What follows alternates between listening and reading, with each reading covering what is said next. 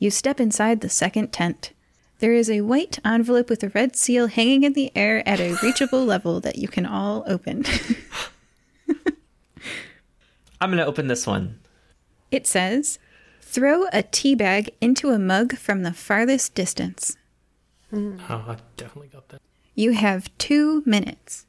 Maximilian, you're up. Okay, so we get the most points for using the strange flute, and we've got to get a tea bag, and we've got to throw it into the mug from across the thing, right? Yes, and you see a mug on the tamped earth over there, like in the distance, and you see a tea bag near the entrance, like a box of tea bags.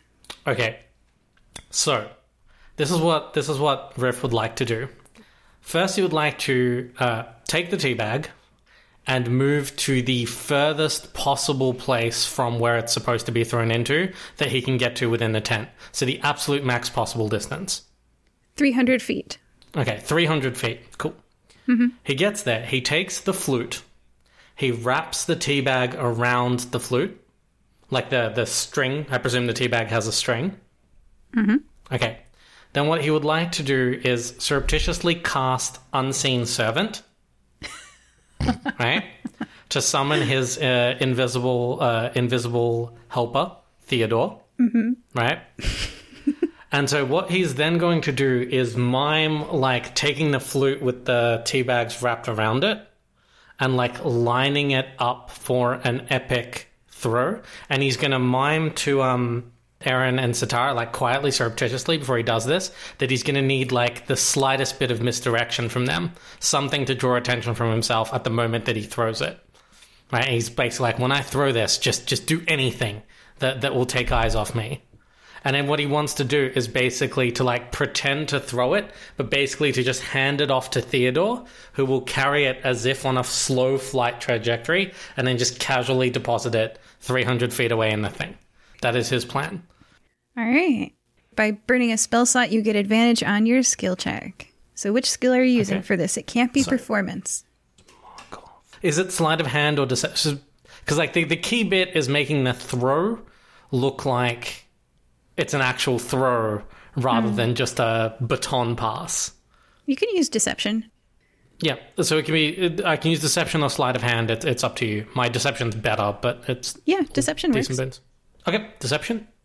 And then Sitara and Aaron, what are you doing as he rolls this to distract the crowd? Sitara is gonna move away from everybody, and she's gonna cast Sacred Flame on herself. Jesus. Are you, like, on fire? Kind of. Okay. Do you look like you're having fun? You, like, cheering, or are you burning, like, spontaneous combustion?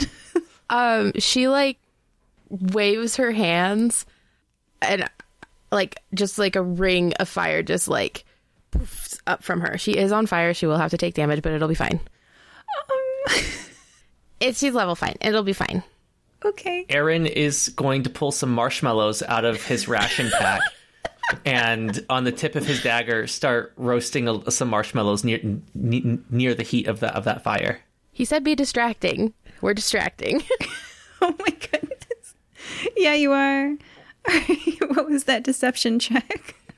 It was 28. Yep, you pass.